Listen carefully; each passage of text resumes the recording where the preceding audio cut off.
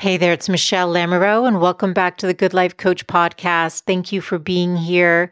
Merry Christmas to those of you who celebrate, and wishing all of you a blessed, peaceful, happy, and abundant 2022 and beyond. I'm so grateful for all of you who tune into the show, and this week I am actually rerunning one of my favorite interviews. It came out over a year ago, and it's with the iconic Debbie Millman, who is a branding and design expert. And for those of you who know her work, you just know how amazing she is. This was a powerful interview, and the reason I chose to share it is because she invites us to do a 10-year life plan, which she teaches to her students. And it's a very powerful exercise. I did do mine last year. I plan to revisit it this year. I invite you to do the same. And if you have yet to go through the exercise, I highly recommend it. It's deeply powerful to vision into your future. And I do believe we are co-creators of our lives, and that magic can happen when we are intentional, we trust and surrender at the same time, and we show up with an open heart and loving ourselves.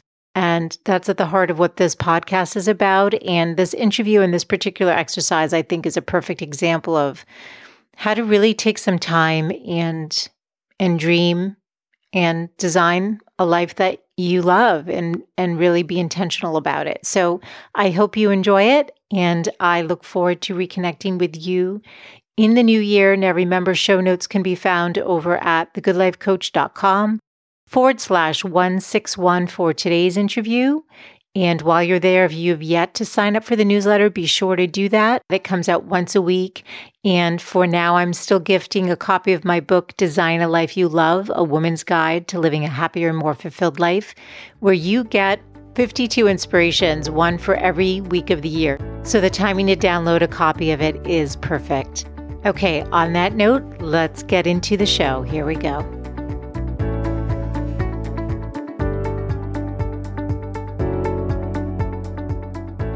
I really dreamed as big and as far and as wide as I could. It was not something that I felt was even remotely attainable. And then over the next year, things started to manifest, and I reread the entry in my journal where I'd written it about a year later. I was like, oh my God, this is terrifying. How amazing this is. I wrote all of this and I didn't even have any recollection of it. Wow. And I would say it took more than 5 years. I would say within 10 years, I would say 80 to 90% of it was achieved. Hey there, it's Michelle, and welcome back to the show. You are going to love today's interview. Joining us is the iconic Debbie Millman. I have been an admirer of her work for years, and so it was such an honor to be able to interview her and to share her branding expertise as well as her 10-year life plan, which is something that she teaches to her students at her school that she co-founded. It's the world's first graduate program in branding called the School of Visual Arts in New York City. And what Debbie shares today is how she learned this exercise from Milton Glaser and used it to manifest everything she wrote down within a 10-year period, which is remarkable. So I'm so excited for her to explain that process. So for 20 years, Debbie was the president of Sterling Brands, one of the world's leading branding consultancies. And under her leadership, Sterling grew to 150 employees in 5 offices. Now, while Debbie was there, she worked on the logo and brand identity for Burger King, Hershey's, Haagen-Dazs, Tropicana, Star Wars, Gillette, and many more brands that you would recognize. Debbie is an author of 6 books, an educator, a curator, artist, and the host of the award-winning podcast, Design Matters. She's been named one of the most creative people in business by Fast Company and one of the most influential designers working today by Graphic Design USA. You'll hear that Debbie is so committed to everything she does and also committed to giving back. And she's currently working with Law and Order SVU actor and activist Mariska Hargitay's Joyful Heart Foundation to eradicate sexual assault, domestic violence, child abuse, and the rape, kit backlog. So just two little footnotes before we get into the show. Wanted to mention that you'll hear me talk to her about Roxanne in the beginning of the interview. Roxanne Gay is Debbie's now wife. They were engaged at the time of the show. And the other thing is I had asked Debbie her thoughts on people trying to create a brand out of themselves, and she gave a really interesting answer. Unfortunately, I had a technical issue on my end that while she was speaking, part of the audio dropped. So I only have part of her answer, but I kept it in because it was such a good response. And I think it gives you a clear picture on her thoughts about that. So remember, all of the show notes can be found over at thegoodlifecoach.com. And as you know, this show is all about designing life that you love. And I'm so excited for Debbie to share how she continues to do this and how we can too. So here we go.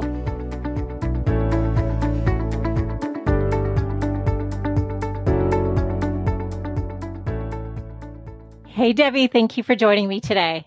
Oh, Michelle, thank you. It's really a pleasure to be with you. Thank you. I'm honored to have you here. And first, I want to congratulate you. So you did your first TED Talk, which I thought was phenomenal. So that's amazing. 15 years on your own podcast, Design Matters, also phenomenal. And your engagement. I don't know when you got engaged, but I saw you post. I'm like, this is a lot of big things within a year. So congrats on all of that. It is. I don't know do you believe in astrology at all? I've definitely had my chart done a few times for sure. So there's this thing in astrology called the Saturn return, which happens every 29 years. Saturn returns to the place it was when you were born. And usually the first Saturn return, 29, when you're 29, usually you have a lot of big life changes and look to really lean into your life, deal with a lot of the issues that you might not have dealt with. And between 29 and 30, I definitely had that happen. It was one of the worst years or hardest years of my life. So now I'm going through my second Saturn return at 58. What astrology points to is that you tend to, with your second Saturn return, have a lot of positive things happen. And so I'm attributing all that luck to my second Saturn return. I love it. So what's your sign? Now, I'm curious. I'm a Scorpio. Okay. So I actually read a beautiful article that Roxanne wrote about you on Medium. I was touched by it. Yeah. And I'm actually curious. Thank you. Yeah, it's really beautiful. And I'm curious, with so much of what's happened with coronavirus and everything happening, like New York City being the epicenter and being in LA. What are you doing to cope and manage, and how are you just doing?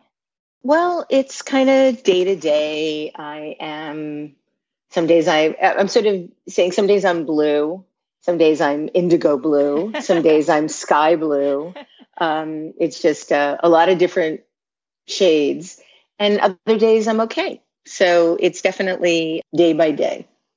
It's hard being away from home. It's hard being away from my cats. I get regular checkups about my kitties from a family member who's watching them, but it's hard. It's really hard. Yeah. It's hard. I had to move my entire graduate program online in 3 days. So that was also really challenging. I can feel you on all that. And I think, we're trying to do our best day to day, but it's definitely not easy. And it's hard if you're home and your heart, so much of it is in New York City and with your school. But I wanted to dive into your branding expertise. So you have had an illustrious career, and you've worked on so many hundreds of brands and so many iconic brands like 7-Up and Burger King and Star Wars and Tropicana and more.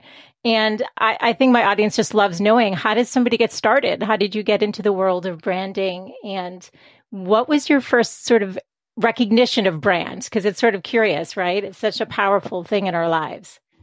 Well, I don't think I had a conscious understanding of the power of branding, capital B, but I was very aware of brands and what they felt like from being a small child. I mean, my dad was a pharmacist and he owned his own pharmacy, and my mom would take us to visit him at the store, and I was mesmerized by all the packages and the barrettes and the makeup and the skin creams and felt like they had magical power to make me better, which is sort of sad. But I also can look back on that time and see that that was a real education in what brands can or shouldn't or should do. But the actual understanding of the discipline of branding didn't really happen until much, much, much later. I had a career for 10 years in design before I made the shift to branding. And that shift was not one that I had intended for. I had been working in a design firm and wasn't doing particularly well, and got an opportunity to work at a branding studio, branding identity or branding consultancy. And the job that I was hired for was new business. And I took that job really as a Hail Mary because I needed to pay my rent and wanted to stay somewhat analogous to the design business or adjacent to the design business, and ended up finding out very quickly that I had a particular talent for new business and did really, really well selling branding programs to corporate clients. Wow. And that's really how my career developed. Wow. Okay. Through the success of sales. Okay. So how do you differentiate between, so for people who aren't familiar with this world, like design versus branding?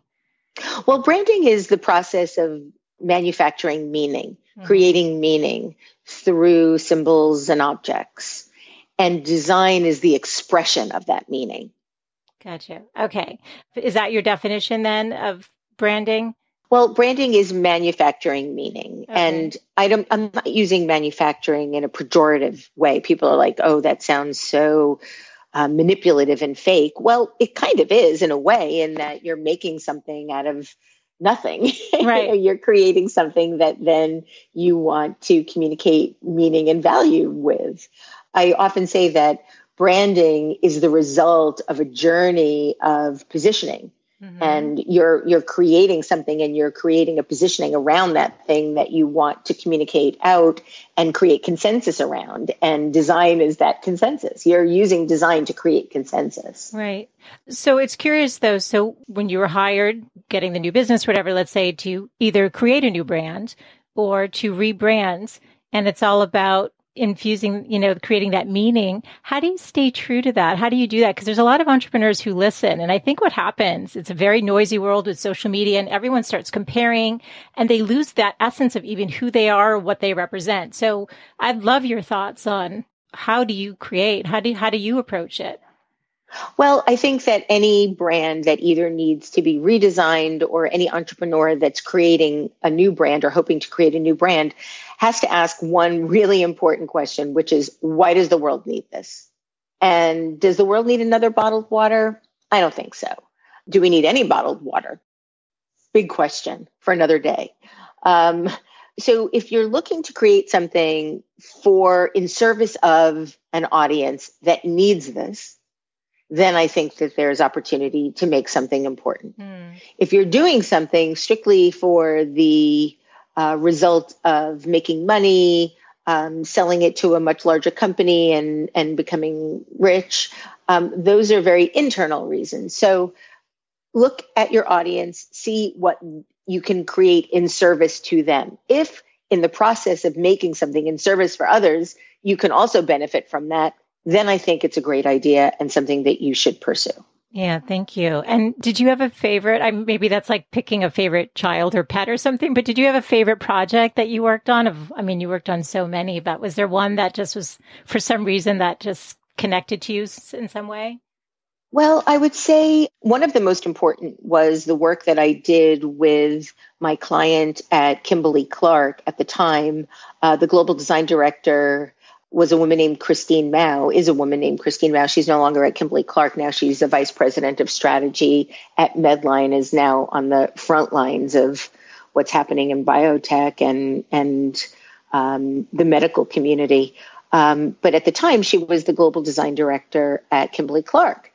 And she asked if I would be willing, on behalf of Sterling, to contribute to an effort that she was contributing to with a group of other corporations, which included Avon and Verizon and a nonprofit called the Joyful Heart Foundation, to create a program that they were calling No More, which was being set up to help aggregate a lot of the messaging around eradicating sexual assault, domestic violence, and child abuse.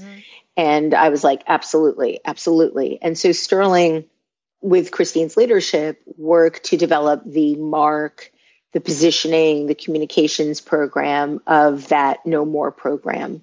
And that's still going on now. Wow. That logo is still in use. Wow. And I'm super proud of that work. Christine is on the board of the No More Foundation.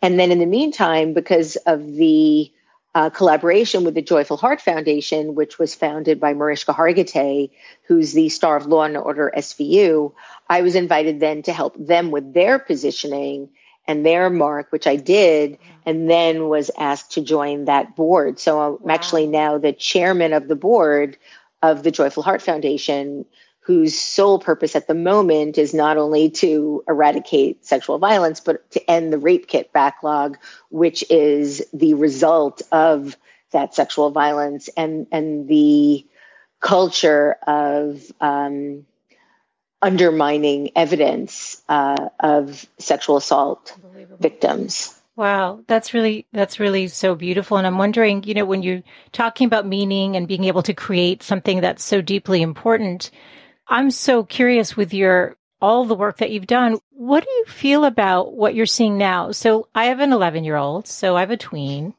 You go out to eat. Well, not now, but when we used to go out to eat before COVID. Back in the olden days. Right, exactly. Right. 3 months ago. You see young women, everyone's so there's the brand for the water bottles, everything. And now there's everyone's trying to create a personal brand, it seems like, and put their mark on the world. And so, when we were growing up, I'm 49, maybe that community was your 300 classmates in high school. And so you'd want to wear the Gibro, at the time it was Gibro jeans. But now it's it's global. The desire is to infuse your sense of self through influence and likes and this thing. And I'm just so curious because I'm concerned as a mom. Please share. You must have opinions on this.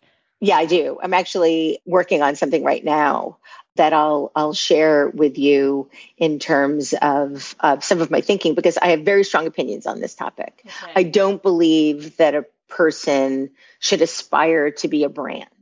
You can own a brand, you can represent a brand, but to be a brand is a very different thing. Okay. As I mentioned before, brands are manufactured. They don't have any internal life. Yes. They don't breathe. They don't have a soul. They don't have consciousness. You tend to want your brand to be fairly consistent and predictable. If you open up your bottle of water and it tastes different, you're not going to be like, oh, wow, that's a change. You expect it to taste like it tasted the last time you had it. Otherwise, You're suspicious that there's something wrong with it. That's right. So brands don't direct themselves. They're directed by people. Yes. People are alive and messy and complicated and inconsistent and complex. You want to be complex. You want to be multifaceted. And humans have a sense of right and wrong, good and bad.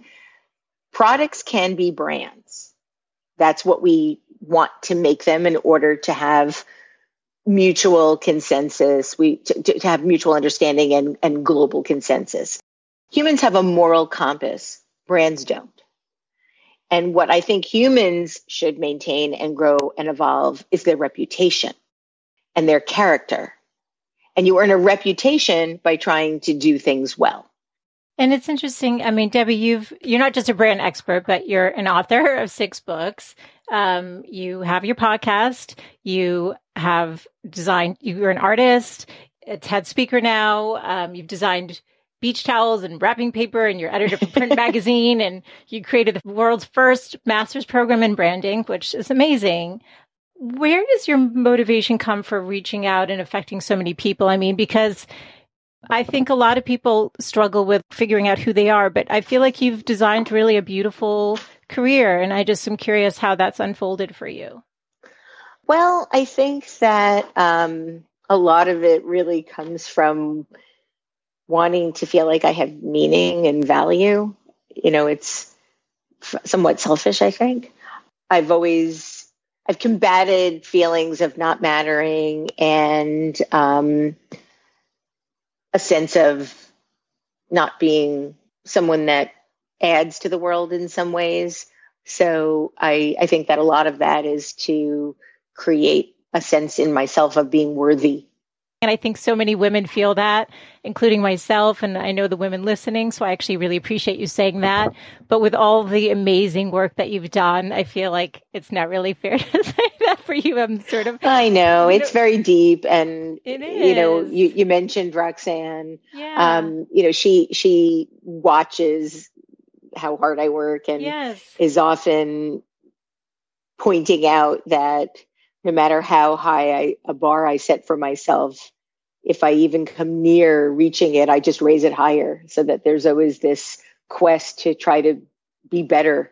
And that just comes from my lack of self-esteem. Oh, you're such a beautiful soul. Thank you for sharing that, because I think so many women are going to relate, myself included, where, we just feel like you're constantly striving. And then, like you said, you hit that thing and then it's like, oh, well, maybe I need to be out there proving myself more. But then, as Roxanne would say, look at all you're doing. Like, it's incredible what you've created. I mean, and I still don't feel like it's enough. So there you have it. Okay. Well, that's actually helpful hearing, because I was going to actually ask too, like with the successes and the different things, have you found that part in your heart where you feel like, okay, yes, I don't care anymore. Like I know it and I can feel it. It's resonant within, but it's a life's work. Do you think it's a life's work? Yeah, I do. I think admitting that you feel that way is a big part of acknowledging that it exists and working on it. For a long time, I wouldn't have been able to say that, but fortunately now I can. So maybe just awareness is the first step.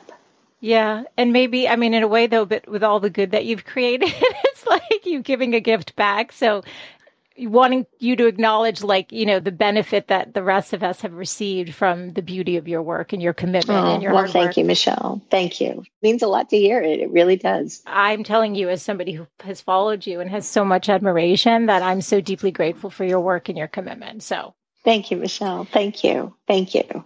I'm wondering, do you have practices or questions that you do to kind of tune out the noise and just stay connected to what that next step is? Even if you're feeling like it's aspiring to the next step on the ladder, but anything that you do to intuition, what guides you to the next project? Is it sort of things that come in, or do you actively seek or have those goals or something that?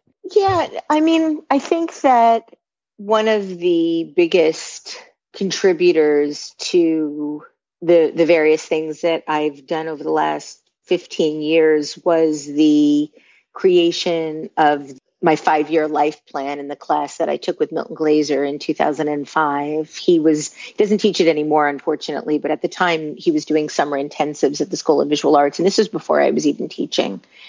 And I took the class, and one of the exercises in the class was envisioning your life 5 years out. And very clearly, very distinctly, very detailed, to write out what that day looked like 5 years into the future, as if you could do anything you wanted without any fear of failure, humiliation, rejection, etc.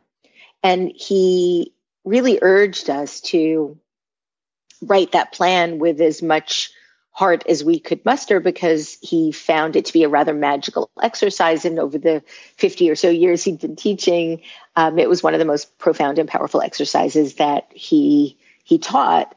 And I did. I put my whole heart into doing it and then put it away. I really dreamed as big and as far and as wide as I could. It was not something that I felt was even remotely attainable. And then over the next year, things started to manifest, and I reread the entry in my journal where I'd written it about a year later, and was like, oh my God, this is terrifying. How amazing this is. I wrote all of this and I didn't even have any recollection of it. Wow. And I would say it took more than 5 years. I would say within 10 years, I would say 80 to 90% of it was achieved. Then I would say within 13 years, everything had happened. except the things that I had changed my mind about that I didn't want to happen. So that was interesting. And then in 2017, I decided to write another one. And quite a number of those things have manifested as well. Again, big, fat, giant dreams. So wow. I now teach that exercise as part of the classes that I teach at the School of Visual Arts. Yes. But I've changed it to a 10-year plan as opposed to a 5-year plan because yes. I feel that you need more runway for big dreams. And also Milton's class was for mid-level designers. And so a lot of us were in that 40-year range, whereas most of my students are in their 20s and 30s. So I want to give them more time to be able to manifest. Wow. That's been one of the biggest exercises, most important exercises of my life. But you wrote it and tucked it away and weren't sort of consciously like thinking about it? Nope. So why do you think it worked? Because it's very, I mean, I believe in visualization and manifesting and all that stuff. I'm just curious that what about this process do you think was, that brought the things into your life? I think it's about declaring your wants, declaring what you want for your life and not just waiting for things to happen, but actually declaring that something like this is important to you and then letting your unconscious take over to some degree in guiding you there. Yeah. And so it's just in terms of like dialing in a little in case somebody wants to do this or how you teach it is it just write as much as you want just write as long an essay as you want.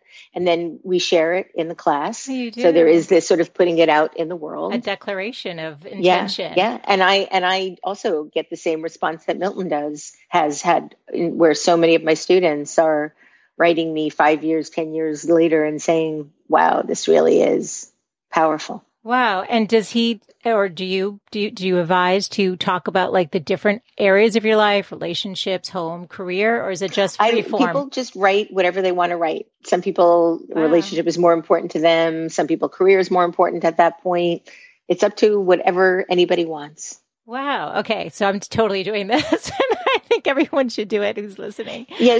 I talked about it on the Tim Ferriss show, and then some lovely person transcribed what I said and put it and made a website out of it. And I think it's called your 10-year plan.com or something like that. But if you Google Debbie Millman, Tim Ferriss 10-year plan, you'll find it easily. Okay. I'm so looking that up. And actually, when I heard you on Tim's podcast, I love that episode. I thought that was a beautiful interview. And there was a story that you told that really touched me about when you were 8 years old and you had drawn and you had found this picture. Yes. Can you tell that story? Well, I grew up in a really challenging environment, physically, sexually, emotionally abused for quite a long time. And I had no idea what I wanted to be or do. And I struggled for the first 15 years of my career, the first 10 especially. And in my 40s, I discovered in a box of things from my mother that she'd given me a drawing that I had made when I was about 8 years old. And it was a drawing that featured people on a city street. I think me and my mother walking. I was a little girl, so it was a mom-looking person and a little girl. And it's Manhattan. And I'm a native New Yorker, but I hadn't had any real exposure to Manhattan until I was in college. I was much more Brooklyn, Staten Island, and Queens. That was the bridge and tunnels. And actually, no, it was a little earlier in high school because my parents got divorced and my dad moved to Manhattan. So in high school, I did have some exposure to Manhattan, but this was clearly written quite a long time before that. What I realized when I looked at it, that I sort of predicted my whole life. I was very careful in the way I drew this picture. And on the bus, it says bus, and on the bank, it says bank. And on the dry cleaners, it says dry cleaners. Who even knew that I knew what dry cleaners were when I was 8 years old? Yes. And then there was a Lay's potato chips delivery truck. And rather than just writing delivery truck, I wrote Lay's potato chips. And so clearly I knew what logos were back then. So at 8 years old, I envisioned this life where, I'm living, going to the bank, going to the dry cleaners, taking taxis and cabs, and drawing logos for a living. So it's quite remarkable. It is remarkable. And it's almost like you created a vision board for yourself without realizing that's what you were doing at the time. Yeah. So I love that story. And I've heard you talk about how you always knew you wanted to have a creative life. And that art was a part of you. And I think that there's a lot of us, myself included, a lot of the women listening who our creative expressions, those parts of us we kind of hold in a private space and we don't allow. It's like, it's so deeply protected. And I'm just curious, as a creative person, as somebody who is an artist, who made a career being able to, design and then do the branding and, connect all these amazing talents that you have, what advice do you give to somebody about allowing that art to come through without so much shielding, if for lack of a better word? You just have to practice doing it. I don't think that there's anything that you can tell yourself to get yourself to do it other than just doing it.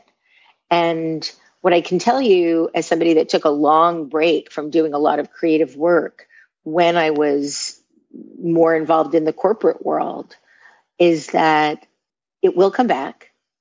And if you do it regularly, you will really still be able to get better at it. And so if you want to do it, you just have to decide to do it. And if you think that you're too busy to do it, one of the biggest things that has traveled that I've said is busy is a decision. We make the time to do the things we want to do. Yeah. And if we say we're too busy, generally speaking, it's not as much of a priority. We just don't want to do it as much as the other things that we're actually doing.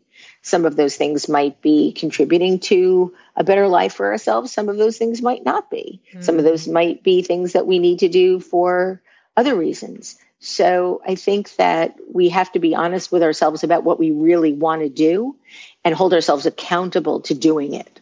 Yeah, no, that's great advice. And I'm going to ask you a quick branding question again to go back because I'm curious. Do you have any thoughts or predictions on branding post-COVID and some of the revolutions? Where do you think branding's going to go with what's going on in the world?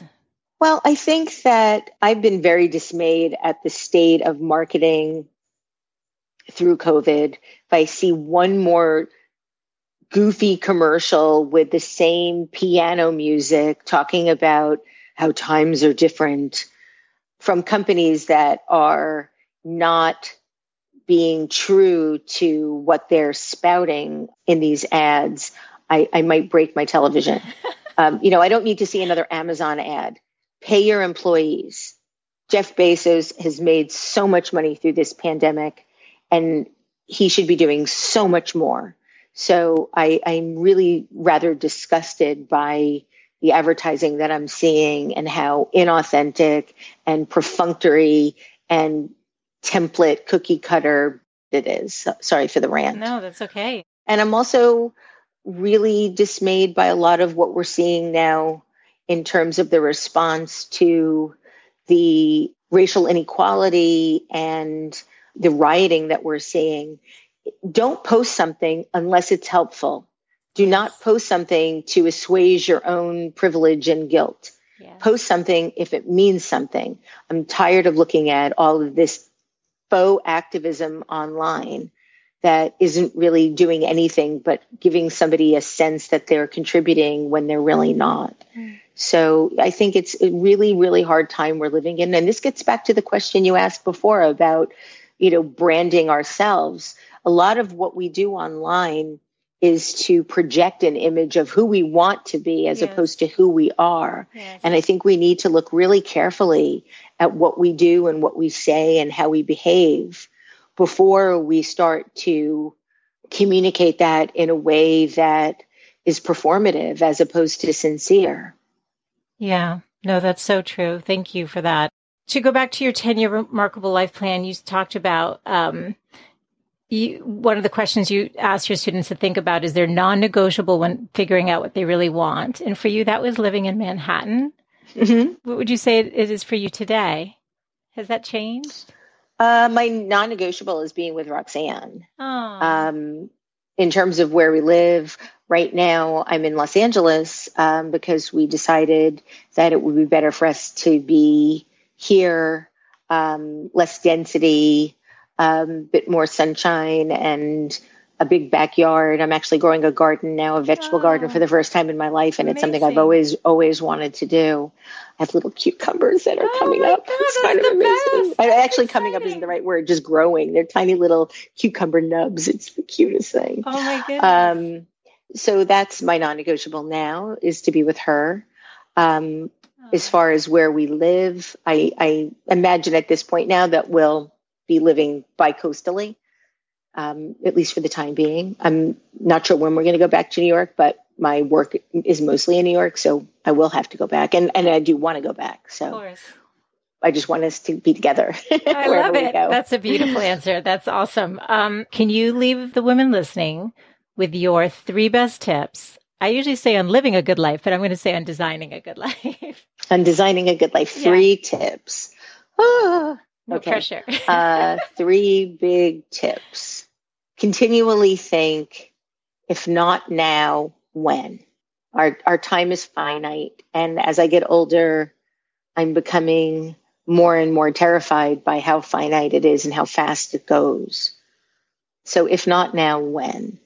And then something that I've written about, if you want a remarkable life, you really have to commit to doing it. You are the only person that most likely is standing in your way of doing something.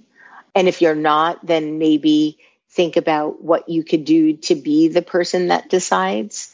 And don't give up your dreams or edit your dreams before they're even something that you try. A lot of people, myself included, decide what's impossible before they really determine if it's possible. And most of that sense of it being impossible is self-generated. So I'm not smart enough, I'm not pretty enough, I'm not connected enough, I'm not talented enough. We self-edit what's possible for ourselves.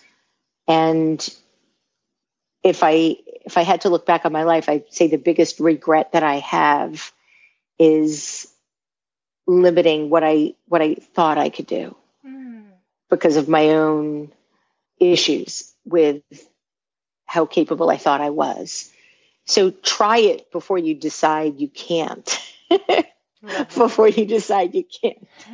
It's better to at least know. I think regret is something you don't ever get over. You get over failure and you get over rejection because you can metabolize those emotions. But you don't ever really get over regret. You always think, what if? What if I had? What if I could have? And so what I can tell people is lean into the rejection because you might not be rejected. And if you are, then you can still try again. You can augment your approach. You can come up with a different way in, but you get over rejection. You don't get over regret. So that's the second thing. And then the third thing, don't give up on love. So, I didn't find the sort of love of my life until I was 57. Love that. So don't ever give up on love. It's so beautiful. Can I ask you one more question? Sure. What do you think that your 85-year-old self would tell you about living a good life? What do you think she'd want you to know? Aside from moisturize, exactly. Let's see, what would I want I would love to be able to, Michelle, I'd love to be 85 and not have any regrets about how I lived the last 35 years. Because that, 25 years, 25. So I would like to think that when I'm 85 years old, I can look back at my last 25 years and say, she finally was able to really go after what she wanted on a regular basis and not be so afraid of what would happen. That's so beautiful. I love your heart. I love the way you communicate. I love everything you've shared. And I'm so grateful. If people want to learn more about you and your work, Debbie, where do I send them? Where should I send them? DebbieMillman.com. That's my website and also my Twitter handle and my Instagram handle. Awesome. Thank you from my heart for taking the time, especially in light of everything going on in the world. This has been such a pleasure. So thank you so much. Thanks, Michelle. Thanks for a wonderful conversation. Thanks so much for tuning in today. I hope you gained some new information or inspiration for your life. That the essence of this show is to really wake up to what's possible for you, to reclaim your beautiful voice, and to really learn to love and prioritize yourself. So if you gained any value from any of the conversations you've tuned into, Make sure to subscribe on your favorite podcast player. You can do that right now on your phone. And please do consider leaving a rating and review if you have yet to do so on Apple Podcasts. It's actually how more women can find the show. And I really want to grow a community of women who are loving themselves and living full on. So thank you as always for tuning in. And I look forward to reconnecting with you next Wednesday. Bye for now.